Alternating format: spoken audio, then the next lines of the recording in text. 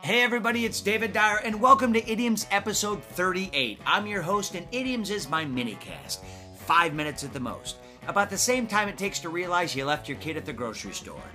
And as the name implies, I talk about idioms, those phrases we say in everyday conversation that seem completely out of place, yet you know exactly what they mean by the way they're being used.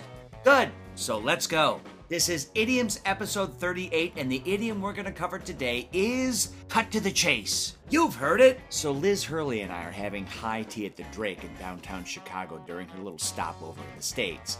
And she keeps going on about the movies she's made, the men she's dated, and finally I'm like, cut to the chase. How do you keep your skin looking so young? Literal meaning, to cut your credit card with scissors all the way up to the word chase. Good idea for some of you. Contextual meaning, get to the point.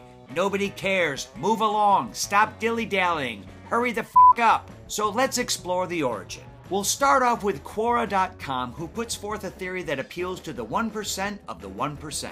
They say the phrase comes from the upper crust of society in Great Britain who like to take part in fox hunting. For those of you who don't know, fox hunting involves a group of men, and some women, who've probably never had a callus on their hands, riding around in tights on horseback while a mob of trained foxhounds chase down fox and tear them to shreds like a scene from The Boys on Amazon Prime, much to the delight of the blue bloods participating. Well, these outings often start off with a gathering at a wealthy estate owner's property where a briefing takes place, accompanied by a finely catered table of refreshments. At some point, the hunters are overcome with excitement and decide to skip the formalities and proceed to the event they all came for.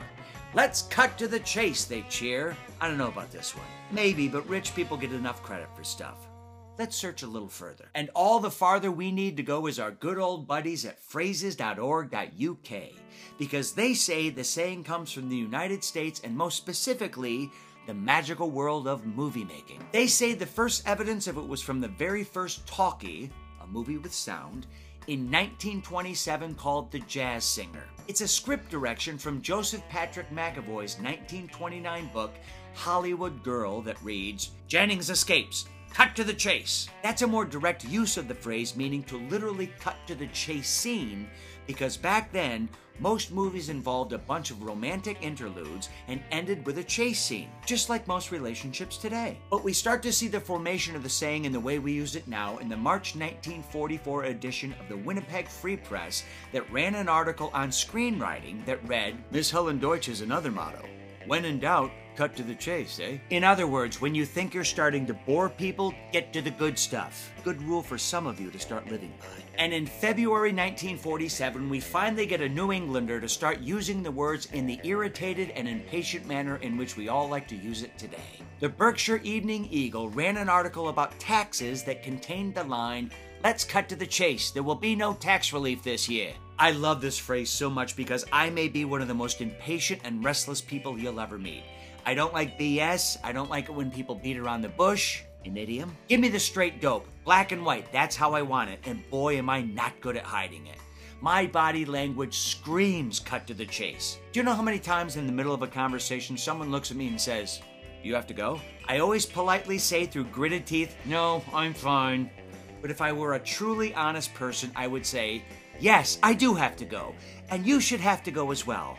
All I asked for was a good place to buy fertilizer, and you've turned this little chat into a Christopher Nolan movie.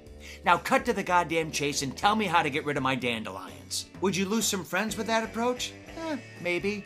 Would your life be simpler, more streamlined, less cluttered? Definitely. So I guess the lesson is twofold.